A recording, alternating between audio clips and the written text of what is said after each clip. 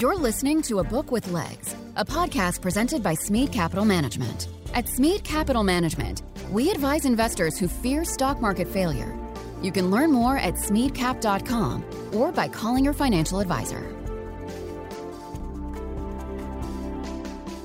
Welcome to A Book with Legs podcast. I'm Cole Smead. I'm the CEO and a portfolio manager here at Smead Capital Management. At our firm, we are readers and book junkies. It can be said that leaders are readers, and we believe books provide us a great source of information for filtering what is and isn't important for us as investors. Investing is the last great liberal art and the best way to spend a lifetime of learning. This podcast is for readers, thinkers, business-minded people, and investors who want to grow their knowledge from great authors and their writing.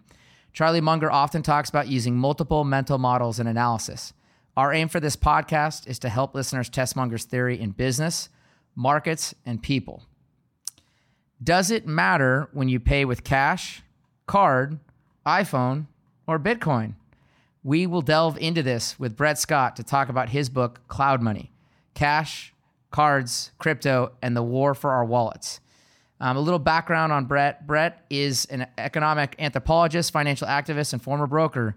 In 2013, he published The Heretic's Guide to Global Finance, Hacking the Future of Money. Since then, has spoken at hundreds of events around the globe and has appeared across international media, including BBC and Sky News. He has written extensively on financial reform, digital finance, alternative currency, blockchain technology, and the cashless society for various publications. He's also published the Altered States of Monetary Consciousness newsletter. He has worked on financial reform campaigns and alternative currency systems with a wide range of groups and is a senior fellow of the Finance Innovation Lab in the UK. He is joining us today from Berlin. Brett, it'll be fun to think about the use of cash versus credit and chips today. I'm glad to have you on the podcast and glad you could join. Great to be here, Cole. Thanks for getting me on. So to kind of start us out, teach us why you wrote Cloudmoney. What inspired you to kind of go at this subject in the way you did? Sure. Yeah, there's a few reasons. Primary among them, I'd say, is that in 2013, I published a book called The Heretic's Guide to Global Finance, and which kind of came out of my experiences. I worked in over-the-counter derivatives, OTC derivatives, for a little bit. But I also had a kind of political background. So I was interested in writing a book that would help people in civil society, just like ordinary people who weren't finance experts. I was interested in creating a book that would help them understand the financial sector, but also to think about how you kind of sort of challenge the financial sector and build alternative forms. And so that came out in 2013. And I noticed at that time, it was, just after the sort of financial crisis, and there was still a lot of the kind of maybe like anti-bank or anti-financial sector sentiment around. The Occupy Wall Street movements had been occurring and all this kind of stuff. But at that time, a lot of the big tech firms were still considered to be basically good, right? It was still the kind of like don't do evil mantra of Google, period of Google's history, right? Yeah. And a lot of the tech firms were kind of trading upon this idea that they represented a kind of new world of positive innovation, whereas that could contrast with the kind of stagnant, corruption of the banking sector, right? And in London, where I was, there was the fintech sector, so financial technology sector is very big, right? And a lot of the fintech firms were trading on that as well, right? So they had this idea that what they were doing is going to revolutionize finance by kind of updating it and so on. And I basically became aware that a lot of the fintech rhetoric was basically not really about revolutionizing finance. It was really about just automating finance. And those are two different things. Sure. In the history of capitalism, stuff gets automated all the time, right? It's not particularly revolutionary. It's quite normal, actually.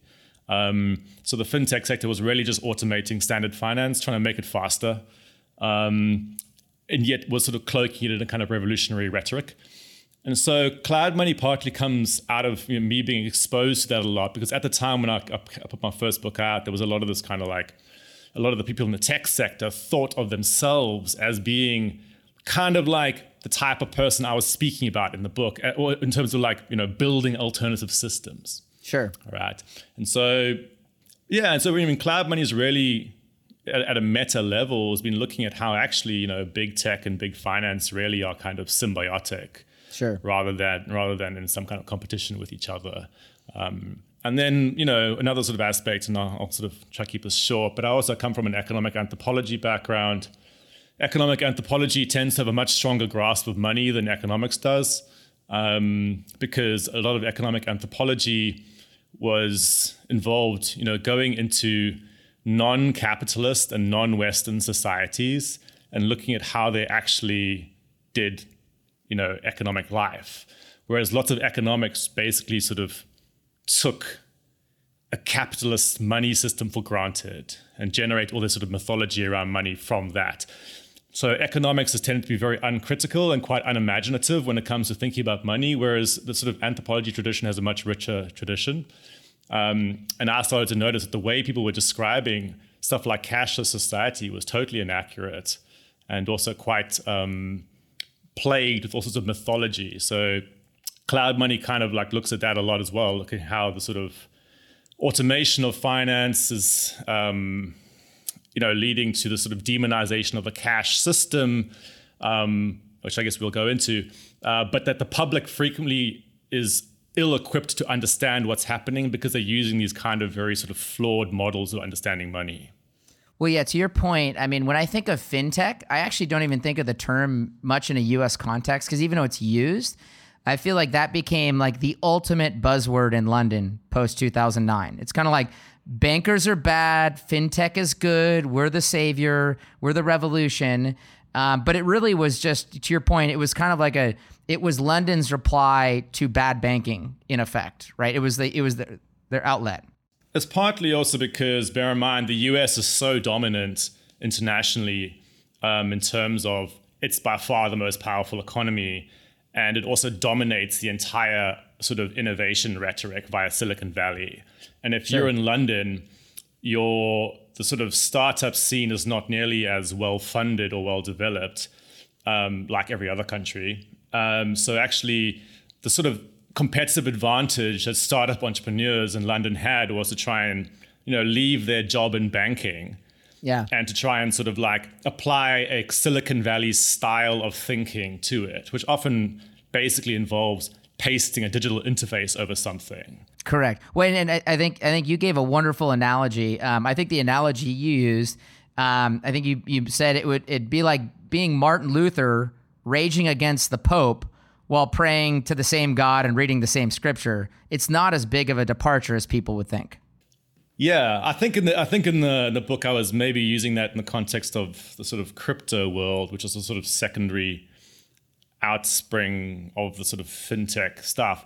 But maybe the metaphor that's slightly that I use more directly in the book for a lot of the fintech world was a lot of the revolutionary rhetoric is a little bit like an iOS developer claiming that they're going to kind of overthrow Apple. Exactly. This kind of thing. They're using the underlying systems of Apple to build, the underlying operating systems to build apps. And it's not going to displace that system, right? And so a lot of the fintech revolutionary sort of rhetoric was all about we're going to displace the banking sector, despite the fact that they had to interface into the banking sector, didn't have banking licenses, were required to use the banking sector all the time. Sure. They would sort of have this kind of like double think going on. Well, to your point, like using Robinhood as an example, Robinhood was a wonderful interface for a U.S. broker-dealer, ultimately, okay? And it was very fun to interface with them. It was a great app. It had all kinds of bells and whistles, etc. And I remember Robinhood was pushing to where they didn't want anyone to have, one-day settlement on securities. They wanted to push to same-day settlement. Now, the reason why they were doing that wasn't because they were trying to revolutionize the industry. It would just require less capital for them to be a broker-dealer. In other words, to your point, the same rules applied with this quote-unquote startup, exciting fintech company. Yeah, in general.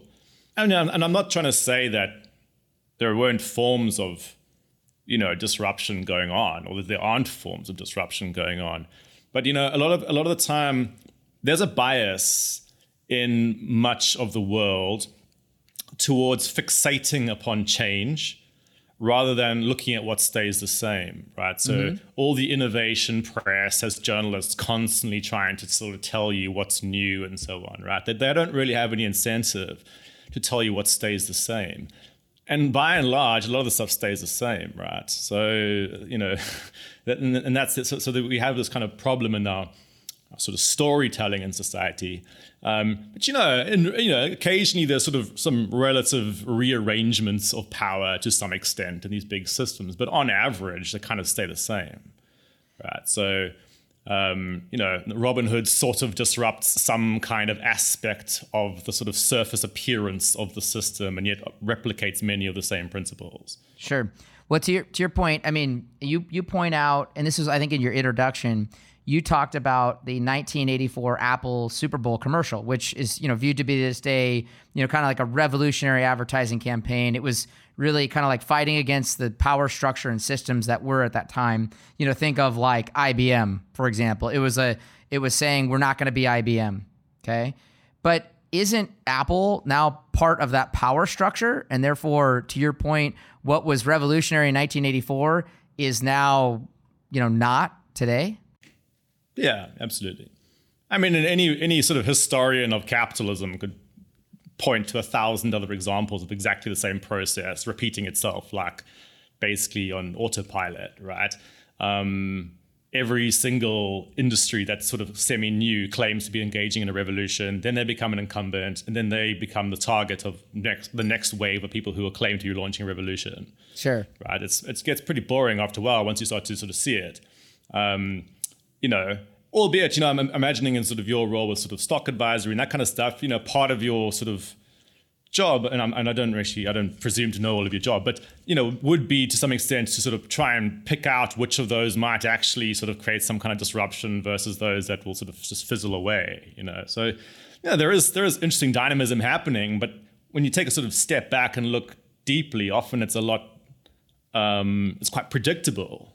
Over time, yeah, I completely agree. And also, I think the other thing you do a really good job in this book is you talk about the different incentive structures of the different parties. Like to your point, and we'll get into this more later, but the government has a different incentive than the banks do, and the credit card companies do, and these technology companies do. They're all have different incentives and different interests. One of the things I don't want to skip over, though, Brett, is can you teach our listeners about your background, your upbringing? Because I found this very interesting, lens for, you to take your readers through in your view of the world.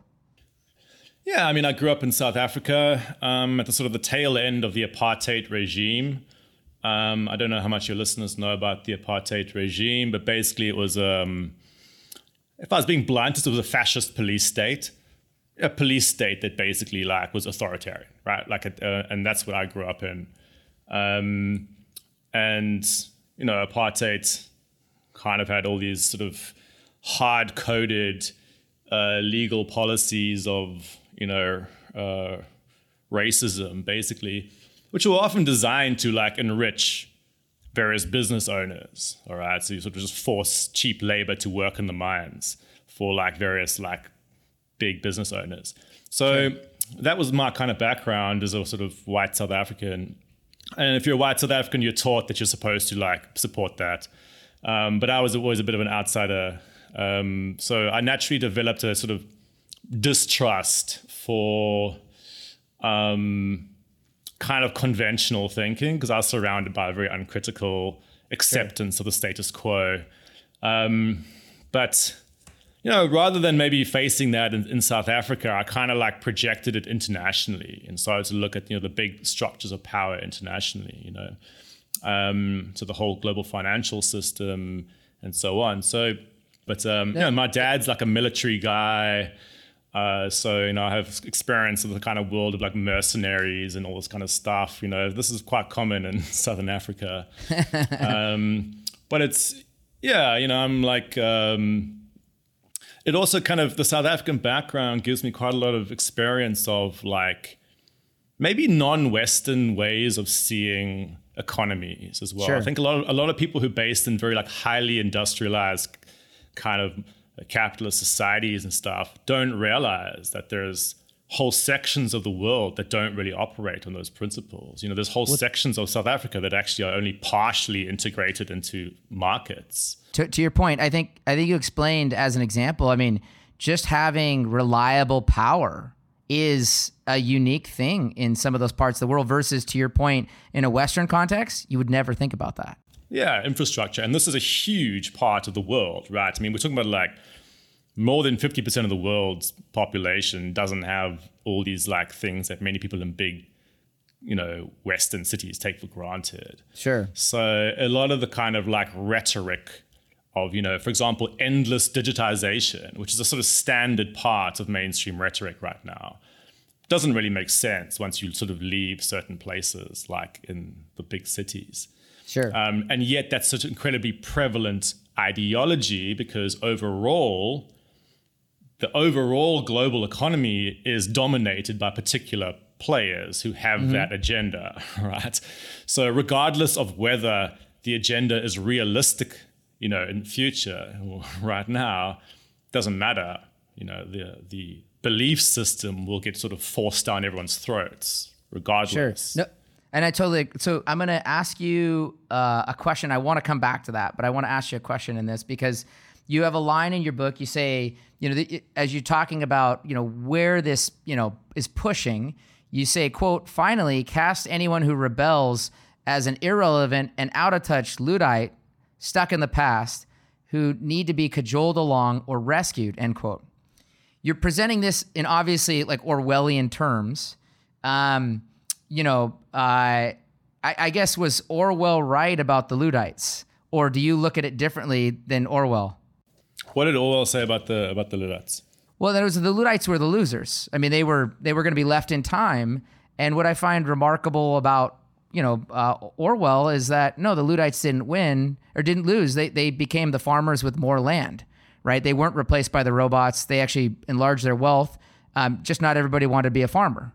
So I look at it in a different term, but I just wonder, do you look at this as like a winners and losers game? Do you look at it as a positive sum game? How do you look at the Luddites? It depends on where you like the scope of your vision and your kind of political ideology to some extent, right? Sure. So if you are a kind of like more conservative, free markets kind of person, like you're probably going to have a natural tendency towards believing that like attempting to hold back progress is like counterproductive, right? Like you're going to be like, well, in reality, what will actually happen is the workers at one point feel threatened by the fact that their bosses are trying to buy machines, sure, right, from other workers who built those machines.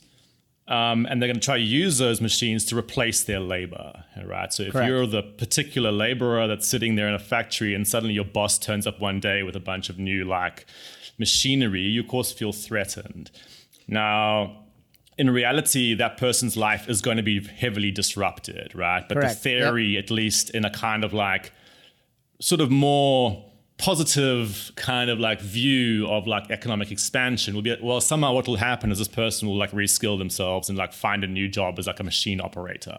Sure. Right. And that's been the sort of standard line of anybody who's kind of like pro sort of like market progress, right? And there's versions of that may or may not be true depending on the particular situations, right? Sure. But in general, part of the question, if you look at sort of, if you're more like a Marxist, right, which is kind of like more the sort of background that the intuitions that I have, right, is that like, well, that may be the case, but like in general, the capitalist system at some point starts to eat itself, right? There's sort of limits to that process. There's limits to the amount of automation you have before you start to undermine the very structure of markets, which is what would be called, in Marxist theory, the contradictions of capitalism. Mm-hmm. It's like the point in which like workers are not getting enough income to like buy the products pushed out by the system, right? Sure. So for example, in Silicon Valley right now, this is the reason why they're starting to have these debates about UBI, Universal Basic Income. They're like, oh, damn, we're like undermining the system through extreme amounts of automation. This is going to undermine the entire structure of employment in the economy, which is going to then cause like a drop in demand. So we better then like find a way to like prop that up through UBI. Sure. Right. So in general, this is the kind of like thing that's going on in the background. This debate is a huge debate, right? But the important point is sort of like for like my book is that I'm not trying to like make some definitive answer for like who's right or wrong in that. What I point out though is that what we can definitely see is that there's a very specific ideology that's by far the most dominant in the world. Sure. Which is the idea that automation is inevitable, unstoppable, and will sort of naturally bring benefits. Okay, and that's the sort of the standard ideology that you find. And right now, at this particular point in time, that narrative takes the form of the digitization narrative, right? Because digitization is the main form of automation that's now going on. Okay, so politically, the digital transition rhetoric is like completely unchallenged, all right? And when it comes to the monetary system, that rhetoric expresses itself as this anti-cash position, all right? So cash is a kind of offline, non-automated, non-digital form of money. And if you're sitting in a system that's trying to expand and automate and accelerate, it naturally will start to generate certain pressures that will lead to a kind of anti-cash position, especially among the powers that be, even if ordinary people don't want that. Sure. So it's a very long way of going. Well, no, but so there was an article in the Wall Street Journal. This was like in the last, I want to say it was about 3 weeks ago, to your point, that was talking about people who still want to prefer to use cash. And they were interviewing these people and explaining that there is a contingent of society that still prefers to use cash, all the way up to where some people are militant about it, where they will do nothing else. And it was interesting to think about, because I think you discussed some of the black market activities that come out of it, but I think about a lot of gray things. I'll give you an example, and you could add on this. It's like the fall of 2020, the pandemic's going on. We were going to take our travel trailer RV to go for a weekend to go do something, and I had a flat tire. So I get to the tire place to get the tire replaced. There's a big line, Brett. It's exactly what you don't want on a Friday when you're going to get out of town for the weekend. And so what do?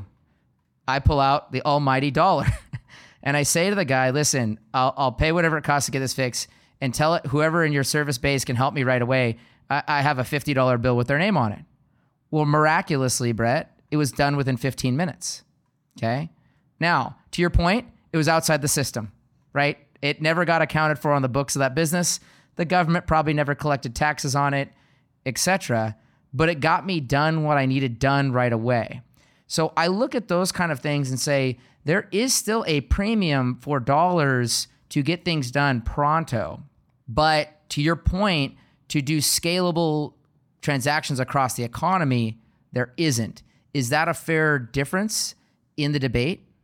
Yeah. Okay. So the first point that like I would stress is that, and look, I'm always going from a kind of like meta, political economy kind of like perspective, right? At least that's one part of how I think.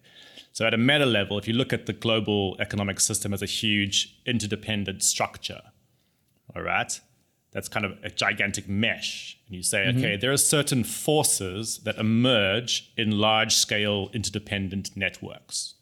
Okay, that sounds kind of maybe like a bit like abstract, but like, you know, Adam Smith would have called it the invisible hand. Right? Correct. It's like Correct. Weird, strange invisible forces that seem to push on you from nowhere. You can't identify where they come from. What this basically talking about is you're stuck in a gigantic interdependent structure that you can't see, and the actions of other people are influencing you, all right? But you can't see where it's coming from, right? Now, like those types of forces, if you look at like, if you zoom out to a global, you know, sort of scale, you see they're often not really under the control of individual people. Right? No individual person believes they have the power, for example, to halt the march of automation. All right? It's totally out of the possibility of the average person. Correct. So in reality, those forces are generated elsewhere, either by other people or often by large players that have more power relative to others in the system. Right? Including governments. including governments, including corporates. I mean, the attack on cash has been largely corporate driven for a long time, but there are state actors involved, right? Now, if you're looking at, so the automation type of stuff is sort of coming at a structural level. But a lot of human beings, we're biological creatures. We're slow, we like to hang out and, whatever you like to do, sit by a fire, like smoke weed, or I don't know what you want to do, go on a trip somewhere. People don't behave like Amazon does.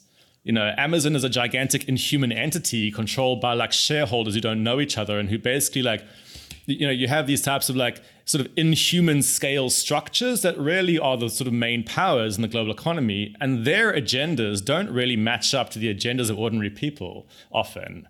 Sometimes they do, but not really, right? And so a lot of human beings say you know what, I actually like the informal ability, for example, to use your example, to slightly speed up my car Tire repair change.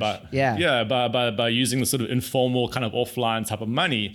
But at a structural level, the big powers that be, and this doesn't only include the state, it includes the big companies like to automate. They hate that kind of stuff, right? That represents a part of the economy that can't be controlled. Well, correct. So to your point, though, you're hitting at a chord, though. So it's not algorithmic, which, to your point about automation is mathematical by nature, okay? And when I show up and say, hey, here's a 50, cut me in line, that is random. That is, decisive. That is human. And at the same time, it wouldn't fit the process and equation that's at hand for how most transactions would go on. Yeah. So if you want to see how the sort of the cash thing plays out, it's often what's going on is there's different parts of the equation. So, in the US, it's sometimes kind of hard to tell because there's still quite high cash usage in the US. But if you go to a place like the UK, England, the cash system is basically imploded. All right. And what you'll see is what happens is that you will have an initial vanguard of people who basically do like automation. It's often your yuppies. The people that like hanging out with their MacBooks and stuff, and they kind of they're sort of aspirational. So they like to sort of see themselves as cutting edge and stuff. And they often will uncritically accept automation. It's like Silicon Valley people, right? They sort of have this sort of uncritical acceptance of sort of techno-utopian automation, right? Those people exist, right? And then also especially you find it among younger people, partly because, bear in mind, in each generation in an economy, younger people are always trying to differentiate themselves from older people, partly because they're going through all their sort of awkward identity formation processes. Agreed. Teenagers are always trying to show that they're not their parents, right? So if you're a marketer at a company, this is your most vulnerable type of your population to target. And firms always target teenagers. It's one of the main sort of wedges that you use to drive new technology, right? Because they often don't have the political awareness as well, and you can just sort of very quite easily kind of push stuff into their sort of peer pressure will sort of force them to use Instagram and this kind of stuff, right? Exactly. So you basically have those parts of the population that start to use the new thing, and these kind of people who perceive themselves as cutting edge. But what will start to happen is that maybe I'm trying to think of a metaphor. Imagine you're going down a river, right? And you're in a raft. It's you like white water rafting, right? You might love the process of going down that river and be embracing that process. But in the end, the reason that the raft is going down the river is not because you wanted to. The reason it's going down is that the system, the river, is pulling it down, all right? Insofar as your desire corresponds with the action of the raft, it's incidental, all right? So, for example, the way I think about this is that there are structural forces at play in the global economy that are pushing cash out, right? Insofar as you happen to be a person who likes Apple Pay, well, good for you, right? Yeah. You happen to be going along with the grain of the system. But if you're not, the system's not going to change course. If you're a person who says, I actually demand to use cash, the system doesn't care. the system will say, no, you can't. All right. So if I go to London right now and I look at, for example, a train ticket machine, quote unquote options that are available to me are all digital payments. There is no option to use cash, which basically means my demand to use cash is not going to be reflected in the market choice structure. All right. And the reason for that is that it goes against the grain of the system. All right. Whereas the digital ones don't go against the grain of the system. So this is what's happening to lots of people in places like London. Increasingly, you basically just forced, regardless of whether you want to use cash or not. Right. And so all the sort of folklore and mythology that say the reason why this is happening is that ordinary people are choosing to move away from digital payments is very shallow. All right. What's actually happening is a kind of a structual process. So let me let's ask a cost benefit question, because I was thinking a lot about this during your book. So, by the way, first off, I think the Oyster card system sucked too, just so we're all on the same page. So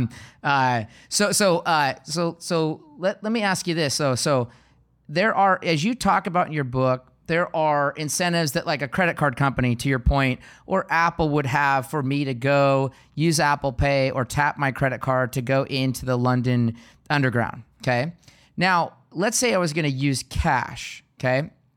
There are structural costs to cash that we might not pay attention to, but are present. In other words, I can give them money, but once the machine loads up with a bunch of cash, someone's got to draw that cash out. And so here in the United States, a company like Loomis would show up to collect all that cash with like former military people, former police, whatever they are. I think you touched on this a little bit, in particularly other countries, how they have to do this in more cash-filled societies. But there are costs to cash too. I guess my question is, which cost is greater? Is it greater to power data servers with electricity to store the information for the cashless transactions? Or is it more expensive to have the armored vehicle pick up the cash and take it to its destination? Okay, well, there's a superficial way of answering this, and then a more surface level way of answering this. Right. Well, for a start, this idea around the cost of cash is heavily debated. Okay. All right. So if you're an anti-cash person, you will try to argue that cash is highly costly because the infrastructure required to uphold the cash system, for example, those Loomis trucks and stuff, and is relatively costly compared to, for example, the fixed costs of providing digital systems. Agree. Okay. All right. But like many things that cost a lot, there's often a reason for that, and often it's because they're better quality. If I've got like high, jeans that cost more than my polyester shirt, it's because it's a normal good. Yeah, the jeans are better, right? So there's a reason why it's useful to keep the cash system running, right? Because if you do not have the cash system running, fine, you might have the slightly lower fixed costs, arguably, of the digital systems, but suddenly you unlock a ton of way bigger sort of societal costs, right? Which I guess economists would sort of often euphemistically refer to as externalities, right?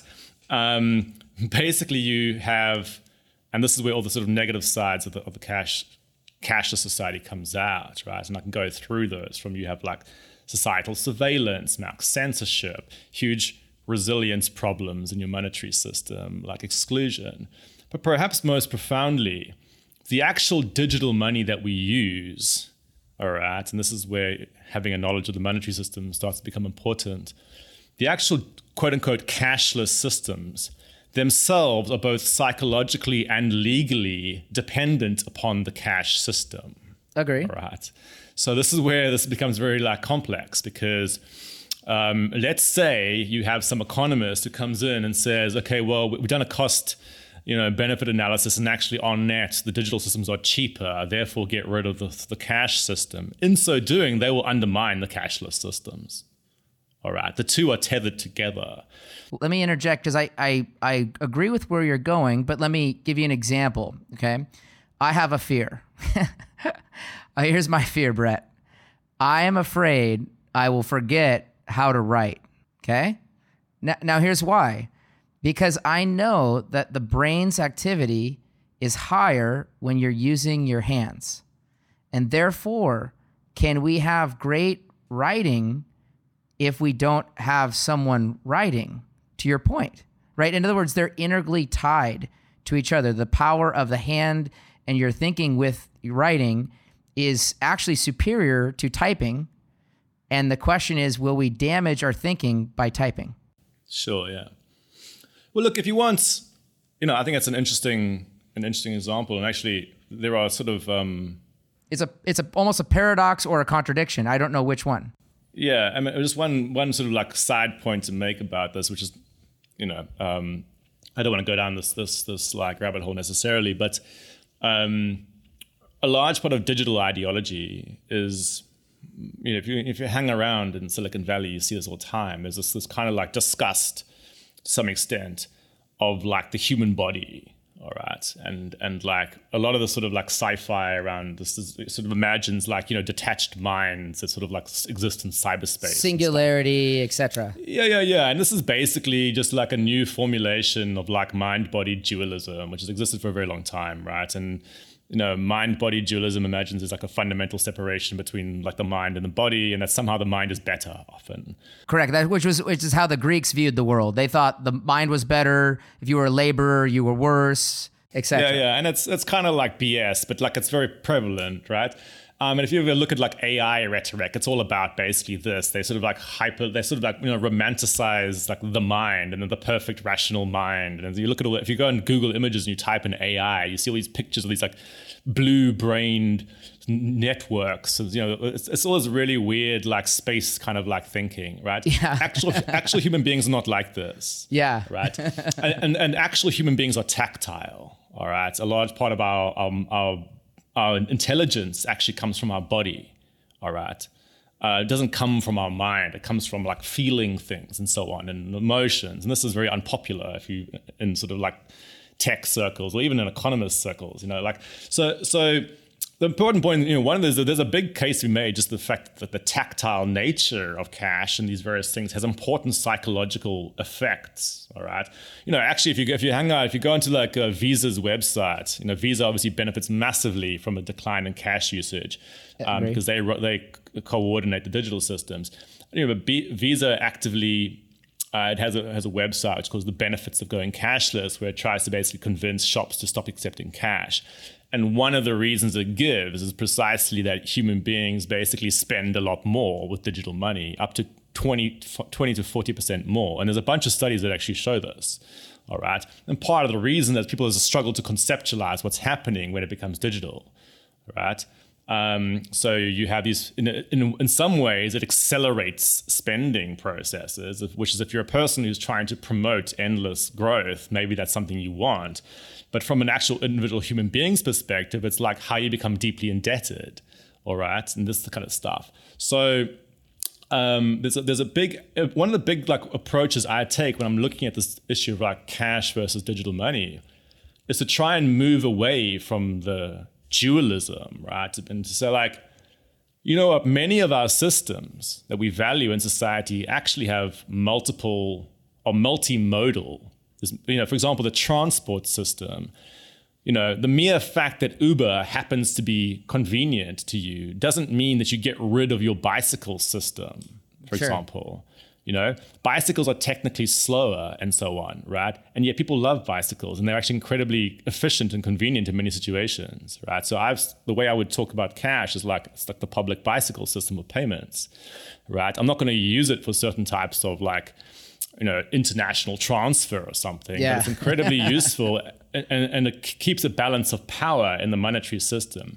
And this concept of a balance of power is extremely important to understand with money, because when many people are thinking about, for example, the US dollar or the pound, they imagine that it's a single currency, but it's not a single currency. It's an ecosystem of currencies that have the same name, right? Issued out in different layers by different players in different forms.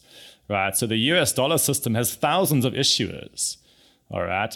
The core issuers are the Federal Reserve and the Treasury, all right? But then there's a whole second layer of money issued out by the banking sector. And in the book, I'm using the sort of metaphor of digital casino chips. Sure. All right, basically what those banks do is they will take in state money, all right, but issue out casino chips, basically digital casino chips, which is what you see in your bank account, right? So correct, your record of account, yeah. Yeah, your so-called cashless society is basically a society where you become dependent upon bank-issued digital casino chips. All right. And there's a third layer of players that plug into the bank system. So, for example, PayPal, it issues a third layer of money. All the so-called stablecoin systems right now basically like plug into the banks. All right, or at least a bunch of them do. And so you got to see the money system as having these multiple layers, and each layer is built upon the previous layer, right? And the most important politics, if you're interested in monetary politics, is between layer 1 and layer 2. Right, because most people imagine that the state is in control of the money supply, but it's not really. The money supply is largely controlled by the banking sector, right? The state, via institutions like the Federal Reserve, have some ability to, they can issue money, but largely it's the banking sector that issues most of the money via the process of extending loans, all right? And that's the sort of second form of money, which is these kind of digital casino chips. Well, correct. And also when you think of like the term shadow banking, that was excess capital being created out of credit outside of even the banks, but was still under the purview of the Federal Reserve. Yeah, and you could sort of think about the shadow banking sector as a kind of fourth layer of money. This is a stylized account I'm giving. Yeah. But it's quite useful to think about money in layers like this, right? And some of the best thinkers of money do think about it in layers. For example. So let me ask this question, because you touched on it earlier, and I don't want to leave it too far. Talking about credit cards and debit cards, can you explain the type? What is the fee amount that's typically drawn on a transaction from a credit card or a debit card? And like you pointed out, the UK is much more prevalent in digital payments. What would you tell people are those fees as a percentage of transaction, let's just say? I mean, I don't actually know the specifics. It sort of shifts to different platforms in different countries, right? And it also depends on like how big your business is. And it's like,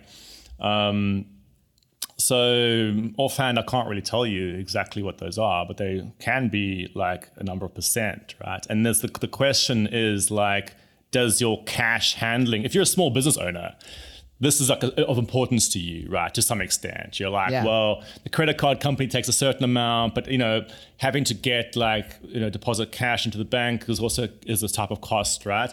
And you get widely different perspectives on which is the most costly, depending on what type of business you're looking at. But I don't have all these different figures to hand right now. One of the important things, again, looking at that resilience question, is that. Let me give you a very crude example of this here to just illustrate this. I was at a music festival in the UK recently, where it was supposed to be a cashless festival, right? They put a bunch of people into a field, all trying to use their mobile phones, 10,000 people, all trying to use their mobile phones with the local mobile phone tower and stuff. And of course, it cut down the whole system. So all the cashless systems, which basically involved trying to communicate with the banking sector, failed. All right, the beer tent, which would have been making thousands and thousands of pounds per hour on stuff, was turning away hundreds of people because it couldn't process their payments. Now, technically speaking, they might have said to me, well, my cost of my card transactions was, X, but in reality, it was 100% was the cost in that situation, right? So if you're a business owner, contingency planning is very important, which is why many businesses actually have these multiple forms. But also many business owners actually fear that they're going to exclude customers if they start to refuse cash, right? And so you'll notice that especially among working class populations and sort of poorer neighborhoods, people would never refuse cash, all right? And this is why the whole kind of like vanguard of like cashlessness is often these kind of yuppie sort of like bougie places where basically they're able to exploit the fact that people, one, won't rebel, and two, basically are bought into the big tech and big finance, right? Well, by the way, you use the term bougie. It's one of my favorite terms. But to your point, I mean, I touched on this earlier. I think of like a bougie 32-year-old single male or female in the UK who has no kids, has no responsibilities. What's going to happen this weekend? That's all I really care about. And that's like your perfect cashless consumer. It's not like they got to take kids to school or do anything outside of like, what am I going to do at my work and my home? But then as you add complications, like I think you talked a lot about when hurricanes come, what do people do? They go get cash quickly. It's like the old saying is like, there's no atheist in a foxhole. There's also no cashless person in a hurricane. Yeah, if you want a quick rundown of all the basic like problems, I can do it. Like the first thing to like get in mind with this is to start to think about this balance of power question, right? And because this basically enables you to understand all the problems of cashless society.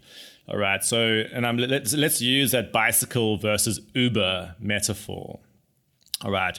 The typical digital ideology tells you that what cash is a horse cart, all right? And that what digital systems are is some kind of sports car, all right? Sure. And there's some kind of natural upgrade occurring, all right?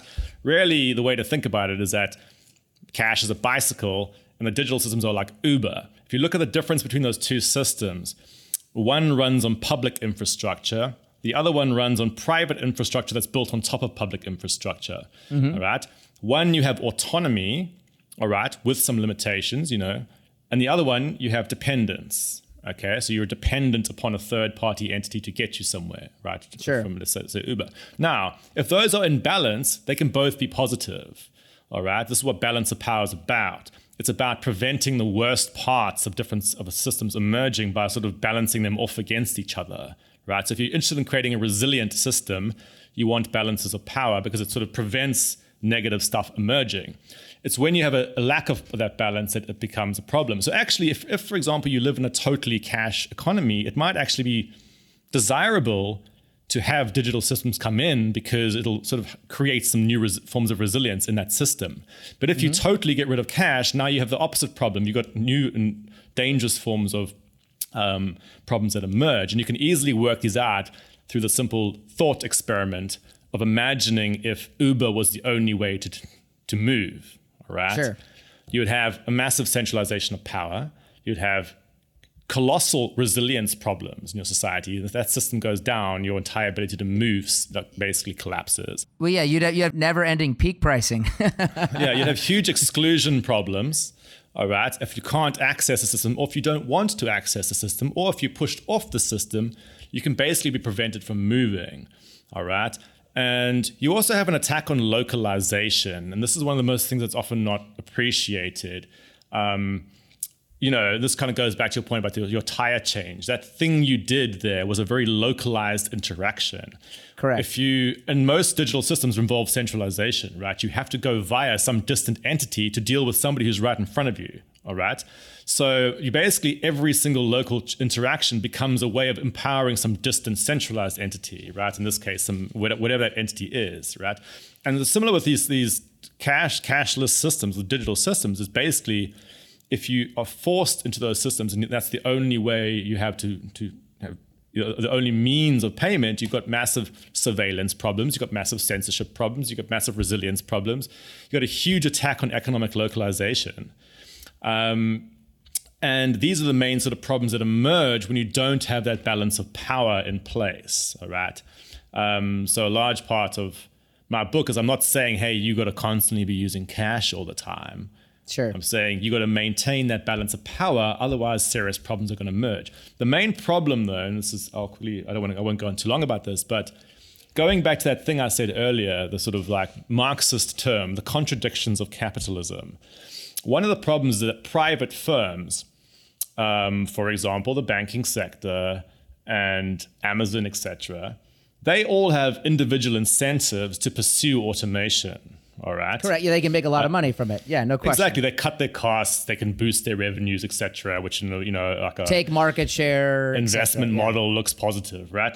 So for them and their individual myopic perspectives, it makes sense for them to attack the cash infrastructure, close down ATMs, stop small businesses using branches, say you have to use digital banking, etc. Right? It makes sense for them.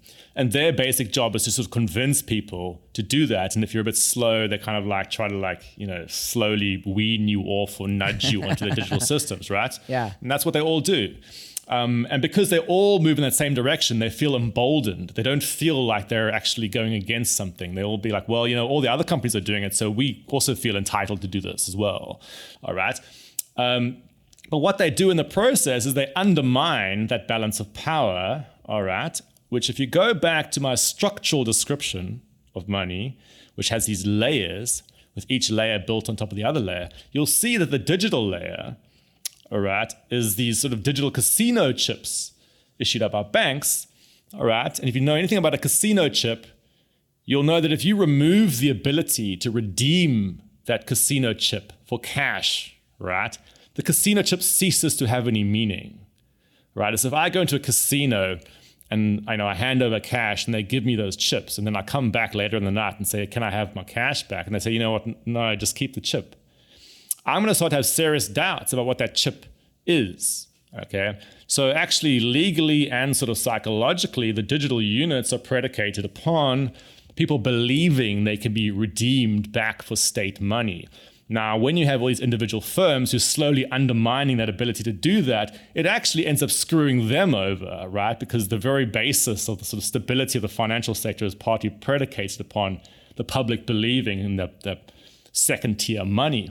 And this is the reason right now why there's a bunch of debates emerging about the so-called central bank digital currency, which is basically the central banks have worked out that there's a huge structural problem emerging in the monetary system because of the decline in the cash system, and they're having to now experiment with issuing a kind of new form of layer one digital money, which is causing a bunch of consternation because the banking sector does not want the state to compete with it via a new form of digital money. Well, let me add one more thing on this, because I think you do a good job of this throughout the book, where what works in the UK doesn't necessarily work in India, doesn't necessarily work in Bangladesh. So I grew up in Seattle, okay? I was born and raised in Seattle. And in downtown Seattle, they had this idea that because Europe widely adopted, bike lanes, that Seattle should too, okay? And so they did. They took a lot of the downtown city streets, put in bike lanes, got rid of roads. Okay, now, to your point, it made the system more dependent on bike lanes. Now, here's the great irony to this quote-unquote deemed transition. Call it a carless society, kind of like a cashless society, right? What ended up happening is no one goes to downtown. It's a ghost town now. So in other words, we did all this work to make it carless, and there's no use. So to your point, does the model that we're pushing cashless, is it this local aspect that you talked about is so important to the transactional nature of our economies? Yeah, I mean, I would, in my metaphor, I'm using bicycles to refer to cash, right? So correct. Because if you care, because remember the balance of power thing, right? If you have an all cash economy, you have problems. If you have an all digital economy, you have problems. Correct. Right. So the interesting thing is to try and create the balance, right? So you're now pointing to sort of the opposite extreme, like you somehow destroyed the entire motor industry or something. Which correct. But seems implausible, but it's a possibility, right? Well, it's a possibility, but because to your point about diversification, this applies to other analogous things. So, for example, you touched on, I think you almost touched on this, and I'd love to ask you this question. Let's use your yuppie, because your yuppie is a good picture, okay? That yuppie believes in a cashless society. At the same time, that yuppie believes that carbon is terrible. Aren't those antithetical statements? They actually have a huge logical disconnect, don't they? I mean, people are always contradictory, right? I mean, not all yuppies think that. There's lots of right-wing yuppies. There's bear in mind that most... Not in the UK. I mean, they're not even really left-wing. I mean, they're kind of sort of centrist liberals, right? Yeah. So they're not Marxists. I agree. They're kind of center-left, right? Which is what in the US you'd call liberal. So, I mean, there's an interesting thing going on politically, with my position is left-wing, straightforward, right? Yeah, very obvious. Now, interestingly though, there's a very strong conservative support for pro-cash stuff. So actually a lot of my work has a cross political ideal. Actually, tomorrow morning, I'm supposed to be going on to GB News, which is one of the most right-wing news stations in the UK, right? We're considered part of the new populist right? And what's interesting that there's been these types of reshufflings going on in sort of political ideologies, right? Where a lot of like topsy-turvy stuff is happening, right? And so a lot of kind of your sort of urban middle class, right, who are often on the sort of vanguard of technology, tend to be sort of like centrist liberals, right, to some extent. Sure. Not talking about like Peter Thiel, right, who's like massively right-wing. Yeah. Right? But he's part of the Silicon Valley establishment who like is very pro digital payments, right? So like very libertarian to your point. In other words, there's this kind of big lie in tech that we're libertarian, we don't need the government. But again, if someone reads your book and thinks about the power structures and the incentives, no, they're very beholden to the government. In fact, they like the government system because it's a power structure that works for them. Isn't that fair? The whole of Silicon Valley is built upon government funding. I mean, it's basically part of the military-industrial complex, right? And that's always been the history of Silicon Valley. But they would never admit that, though. It's all their own ingenuity. Of course not. It's not part of the ideology, of course. It's inconvenient, right? So, I agree. And, but de facto, like all the research that gave rise to technologies comes from like radar research for like military stuff and exactly all that kind of thing, right? So the reality, this is quite standard in most capitalist systems, is that the state and the market operate in sort of complex symbiosis. All right, I come from a more like anarchist way of thinking of the world, which also partly comes from anthropology, right? Which is that in sort of standard, like old school 1980s thinking, they try to make this distinction between the state and the market, but it's largely like an illusion, right? The states and markets operate in very complex interrelationships with each other, and they often can't exist apart from each other, or at least at a large scale. I agree. So Silicon Valley has all this like complexity. A lot of these like guys who claim to be libertarians in Silicon Valley are basically more than happy to work for the state when they can. Well, that's Palantir. You did a good job in your book explaining Palantir. It's government funded. They bought the equity. They got the client. I mean, it's all government funded. This is why. But politically, when you're looking at the cash system, it's quite complex because actually there's a lot of sort of, let's say, people from more humbler parts of the economy who at some points might be considered, quote unquote, left wing, depending on the situation, or at other points become what's called right wing, depending on the situation, right? Sure.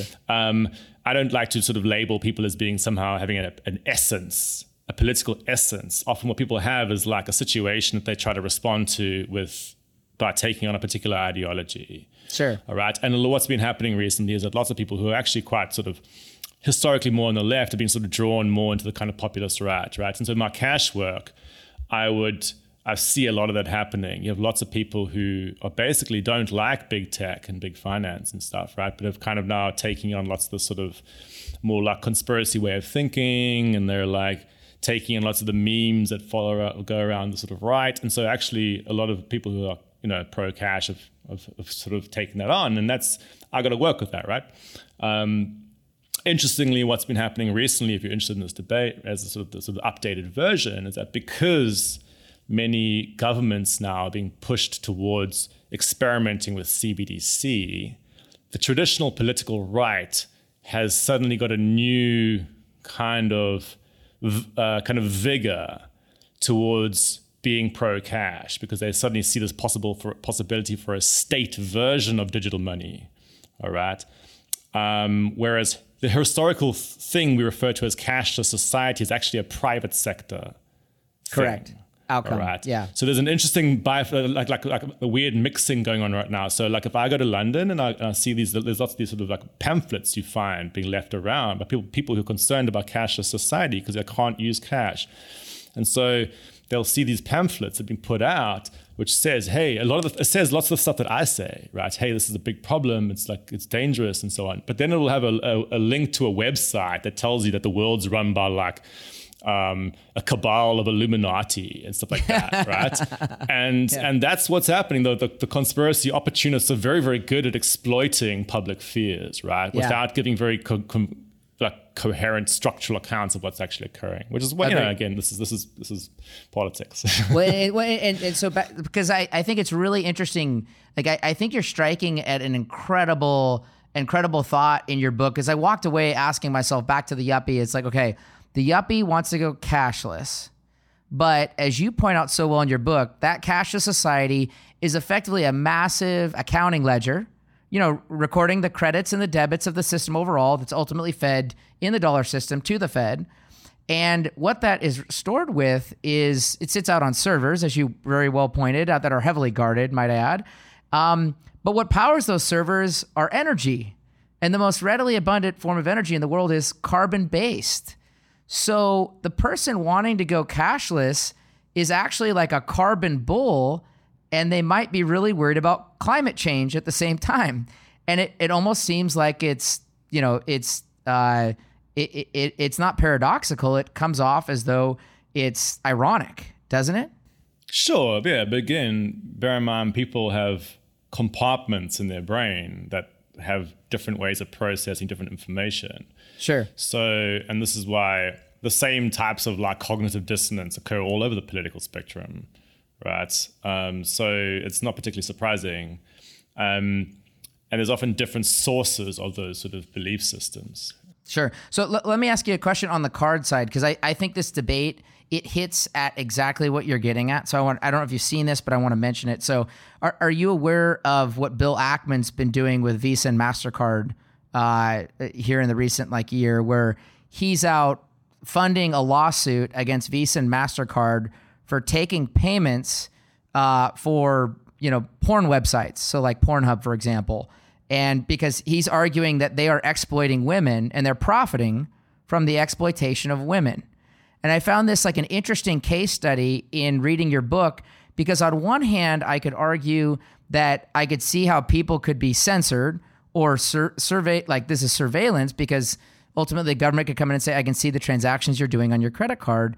At the same time, on the other side of the coin is this exploitation of women that Ackman's pushing against. And it's interesting also because like Visa and MasterCard are involved, but American Express will not take payment for that. So how do you look at something like that where, to your point, it's a very sensitive subject. There's obviously people that are going to have views on both sides. How would you fall on a subject like that where there's this surveillance and yet at the same time humanitarian issue? Yeah, I mean, again, most things in society have these types of contradictory elements to them, right? And this is partly why the balance of power arguments are important. How do I fall in that question? I mean, I personally don't have I'm not a massive porn fan, but I'm not sanctimonious or moralistic about it. Sure. Right? It's not my thing that causes me the most consternation in society. Yeah, you don't wake up middle of the night worrying about it. Yeah. If you're a person, for example, where that's the thing that you really exercises you, then of course you could try to apply pressure to the monetary system or the payments process to try and stop that thing. And historically, people from all over the political spectrum could try to do this. This doesn't only apply to payments; it applies to divestment campaigns of all sorts. Sure. There's lots of moral groups, that will try to sort of stop companies buying tobacco companies, people buying shares of tobacco companies, or if you're more kind of environmentalists, to stop people buying fossil fuel companies. The same principle applies. You can basically use these large-scale structures to try and strategically cut off flows of capital to particular parts of the world that you don't like. Sure. And that's a kind of debate that's part of normal politics, right? And so on the porn one, I don't have a particular. I'm not running. You don't got a dog in the fight. Yeah. Well, let me. So but it's part of the question is and again, this is tricky, right? In society, the reason why big monoculture digital systems are a real threat is that most societies, what we call at least social progress, depends on there being a zone of deviance, right? A gray zone, all right? So for example, let's take South Africa, where I'm from, right? There was a time when, for example, interracial marriage was technically illegal, all right? So if you were having an interracial relationship, you were thrown in prison. Now, from my perspective, that's not a very that's a pretty damn massive case of overreach on the part of a moralistic, racist government. Sure. Right? So in that case, the legal system does not represent my morality. Okay, so, in many cases, people have legitimate reasons to stand against what is technically legal, right? But if you have these huge digital systems, what you tend to have is a kind of like these black and white, right? You suddenly have this power to monitor, at least you have a far greater power to monitor whether the current version of morality as encoded in the legal system is being followed, right? And to sort of stamp out all that gray area stuff. But if you think about what's happening, historically, a large part of what we call progress entails legalizing parts of those gray zones, right? This is kind of a long and turgid way of saying you want to keep a degree of like informality in your society. You don't want everything to be running through giant formal systems. Sure. Right? Because if you end up being on the wrong side of the people running the formal systems, and that could both be, a kind of like right-wing dictatorship or a sort of left-wing dictatorship, depending on, what your vision of a nightmare is. You basically don't want any of those parties to have that ability, right? And this is why this whole balance of power stuff is important. Well, it makes me think of like Napster as an example, right? Napster was a deviance in the market in the early 2000s, right? It was effectively handing out free music via the internet. And to your point, that deviance was allowed for a season, then was prosecuted and put to bed. But interestingly, the deviance did cause people to ask the question, what if I could get my music from the internet? And today, we do, right? So to your point, that deviance had its path and had its ending. So let me ask you another question, because again, this gets into the incentives, structures, power structures, government, private sector, et cetera. How do you look at something like Section 230 then, right? Which effectively takes all the liability off of the hosting businesses or any business hosting internet content and pushes that, away from them. In other words, the government's saying you're not liable. It's putting the government in them together. In effect, how do you look at something like that in this power structure? I don't have enough knowledge of that to have a particularly coherent opinion. Give me some more detail. Well, Section 230, it's a law that was written years ago, to your point earlier, where it protected internet businesses from the content posted on their websites. Now, why? Because back then, the government wanted the internet to proliferate. To your point, it was in the U.S. best interest. It was in many people's best interest, but the government could get information out to people a lot quicker by reducing the cost of proliferating data. Okay. Now, we talked about, like, say, porn, for example, there are a lot of externalities to a rule like that, which is that now someone has a lot of power, a lot of cash, and not a lot of liability. Is that, to your point on kind of the discussion of cash versus non-cash, is that the balance that's needed in society? And I mean, even though, like you pointed out, like, you consider yourself a Marxist on some level. I mean, to be completely fair, Brett, I consider myself like your classic right-wing evangelical Christian, and yet I would agree with you that the balance of power is out of whack, which is to your point earlier about this idea where you're finding people on the left and the right agreeing. Yeah. I mean, look, people are always going to disagree because the world is contradictory, and basically at some level, everybody's right and wrong, right? So, and that's a kind of a hard point to maybe like convey, but at some level, I'm not just like a Marxist. I probably have quite strong sort of like Buddhist types of principles or existentialist kind of principles, which is basically like the world is fundamentally contradictory. Sure. As a default starting point. Yeah. All right. Now, in a lot of Western philosophy, that's sort of kind of like that weirds people out. They don't quite know how to deal with that. They're like, well, that's either one thing or something else, isn't it? It's like, no, the fundamental reality of the world is contradictory. Now, if you really believe that, right, you might have political ideologies, but you also prepared to you understand that they don't represent the whole and everlasting truth of everything. All right. Now, in our current sort of like state of debate in politics, you're kind of like disincentivized from having any kind of nuance or like contradiction in your thinking, right? Correct. Yeah. But that's how I see reality, right? And so I come from a Christian background and stuff. I'm not a Christian now, but like I come from a Christian background, right? I understand the dynamics of like Christianity. I understand the dynamics of conservatism and stuff, but I could understand in certain positions those things make sense, right? And sometimes it's useful to have that.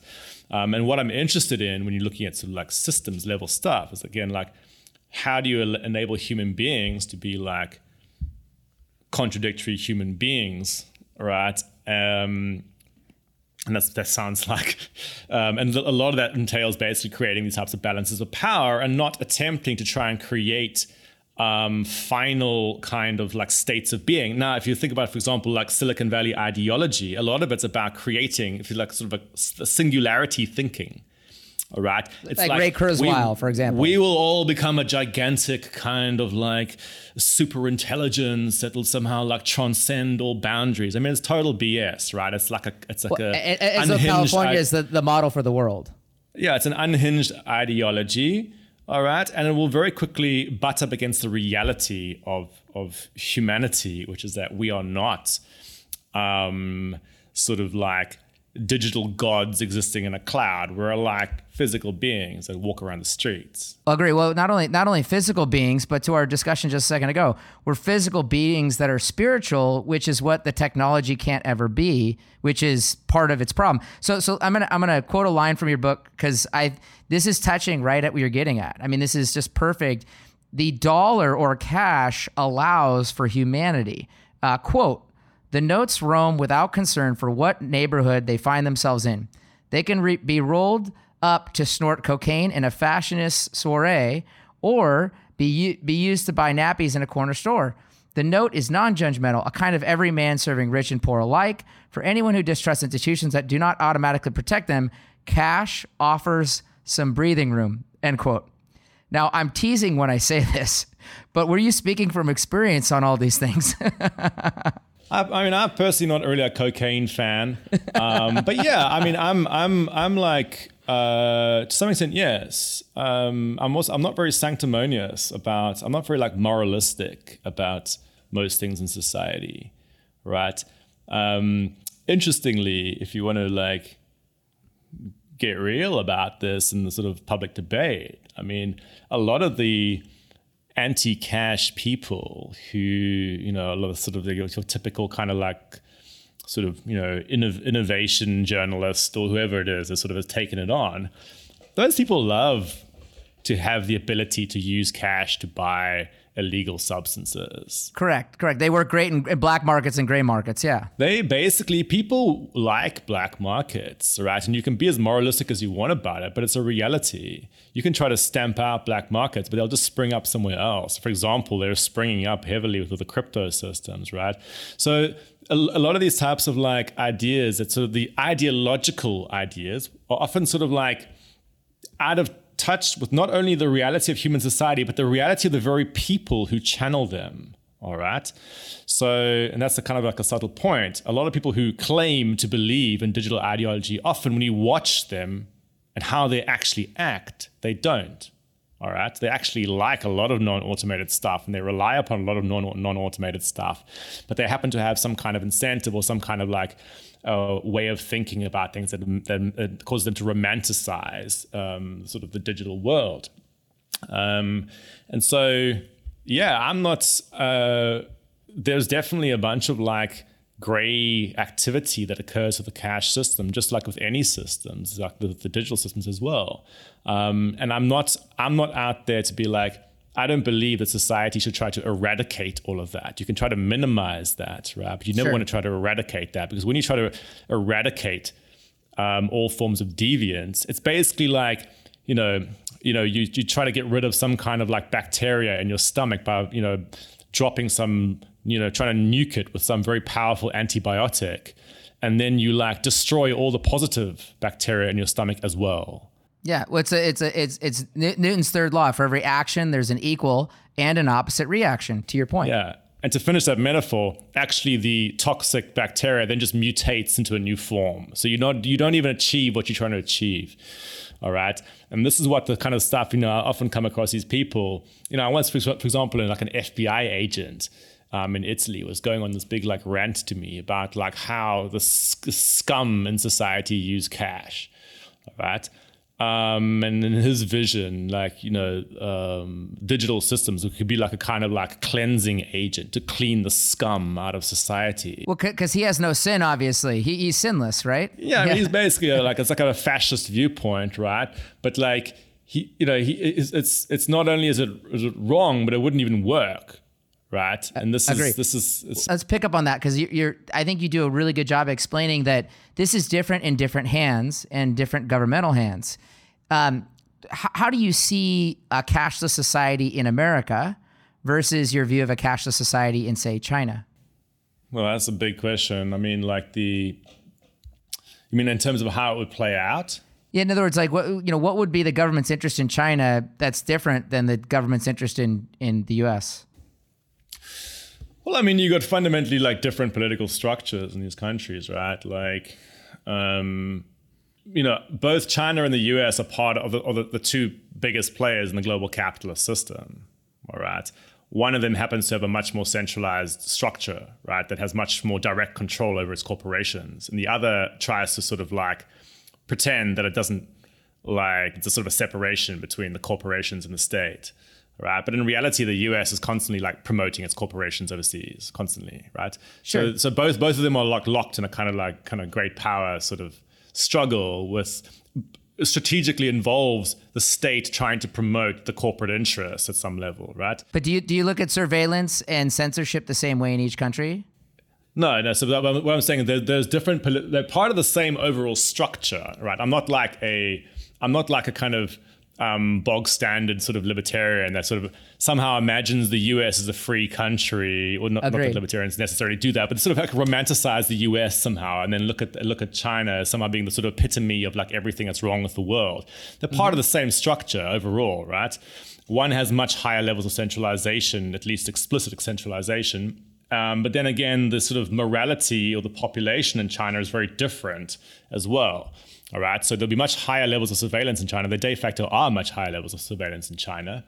But if you go to China and you sort of like poll people, they don't respond in the way you think they're going to respond. Right? There's be a certain sort of emergent kind of progressive part of the middle class that does have values similar to the US, perhaps. But there's whole sections of China that basically say, okay, it's fine. Right, the government's kind of like a daddy that sort of like helps us progress in the world, right? And so that's the situation right now. I think going forward in China, there's going to probably be an emergence over time of a kind of like democracy movement. But right now, there's a very heavy like state intervention. So they won't even admit Tiananmen Square. I mean, like you can't even find it. No, of course. And so, yes, any kind of new digital technology offers new vectors of power for the current government in play, right, in China. And this is one of the big concerns about digital technology more generally, is that historically with states are like, kind of, to some extent, they're constituted by the people that make them up, all right? Or allow them. Yeah, I mean, so one of the problems in like sort of very, let's say, crude libertarian thinking is that the sort of state is imagined almost like an alien invader that comes out of space and sort of enslaves you. All right, and it's imagined that it has. But you vote for him every year. Yeah, but you so sort of imagine that it has an external power source, like it's getting its power source from its home planet somewhere, and then it's using that to like enslave you. Right? In reality, the state's power source is you. All right, and so there's a structure that you're part of, and you don't perceive yourself to necessarily have power within it. But of course, the politicians themselves often don't perceive themselves to have absolute power either. Right, there's a big sort of structural process going on, right? And so to some extent, and even people like Machiavelli, when they're sort of writing about states, note this to in the book, like The Prince. It's like, you have power, but you don't have that much power. All right. Sure. Don't overplay your power, because then your base will turn on you and like remove your power. We could find out if Putin's doing that right now, for example. Yeah, exactly. Right. And so the question, and that's historically the case. You sort of believe that, like, to some extent, even with authoritarian systems, there are these sort of processes going on where there still has to be some degree of accountability going on. And one of the big concerns with the proliferation of digital tech more generally is whether sort of rulers who happen to find themselves at the top of a kind of pyramid structure get new and far more powerful tools to maintain that position, which they didn't have in the time of Machiavelli. All right. Well, to your point, I mean, like, think of these Bitcoin transactions that the FBI or the U.S. government are able to track now that they weren't 3 years ago or 4 years ago or 5 years ago. Yeah, sure. Lots of the, and this goes back to the whole kind of like connection between state and market. And in reality, if you look at a country like the U.S., all the big tech firms and stuff benefit hugely from the sort of underlying structure of like the US and its military and stuff, right? And the US government simultaneously benefits hugely from some of the new technologies that the tech firms are building. Agree. Right? So, Agree. And a lot of those technologies are pushed forward not because there's some overt agenda on the part of the tech company to like enslave you.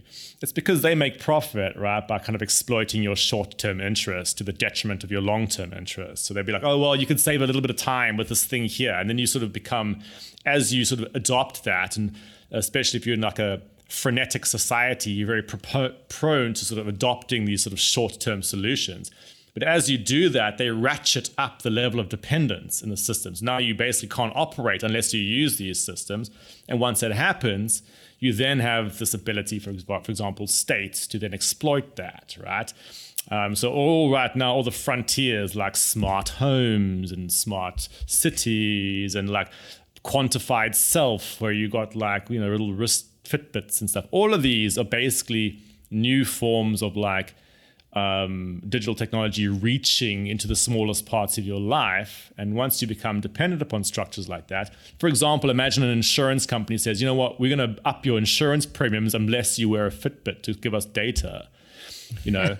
It's such a pain to use those apps. I totally agree with you. It just my mind blows. So, because also you talk about like some of the tech libertarians, like the ideas of seasteading and kind of building your own civilization, as though the U.S. government's going to let you go out into their sea waters and, let you put your island up, which you give an example in the book where someone tried to do that and that got shut down pretty quickly.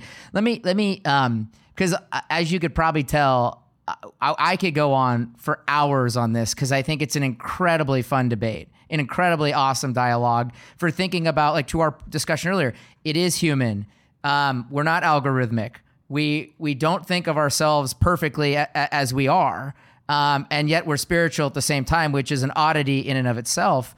So, from your book, what is there anything else that we haven't discussed that you do think should be mentioned to our listeners? Maybe in just very brief terms, part of what the book is doing is to try and prevent a more dystopian version of our system emerging. Right. Gotcha. So I have an inherently sort of critical view of these sort of large scale corporate capitalism, right? And I'm not like romantic about sort of cash, for example. I don't presume that somehow it's all like holy and so on, right? What I'm interested in is saying, look, this is the system we have. How do we prevent a worse version of it emerging? All right. Sure. And part of that involves protecting these balances of power, saying, you know what, like protect the cash system. It's important for our humanity, right? But it doesn't necessarily have an idealistic part to the book. I'm not sort of like being like, oh, I have some utopian plan for how to make society like ideal or something, right? Agree.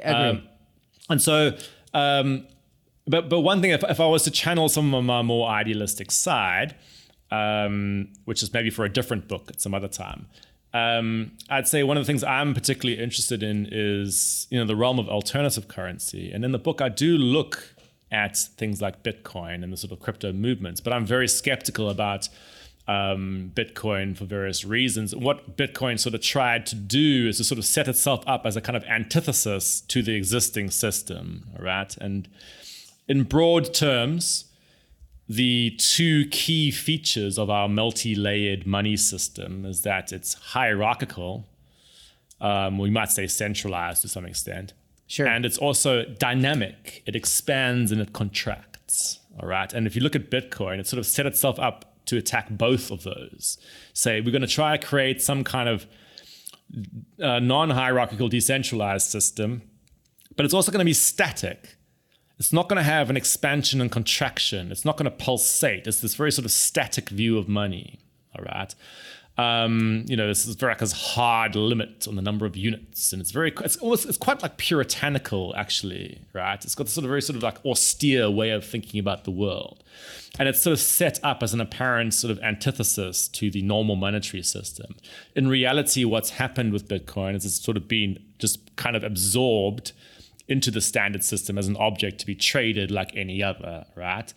And I'm actually interested in the realm of like experimentation with money about how you sort of hybridize elements from both of those systems. So to say like, okay, can we have alternative currency that's moves away from the static vision of Bitcoin, the kind of hard money way of thinking, but maintains the sort of decentralization aspect.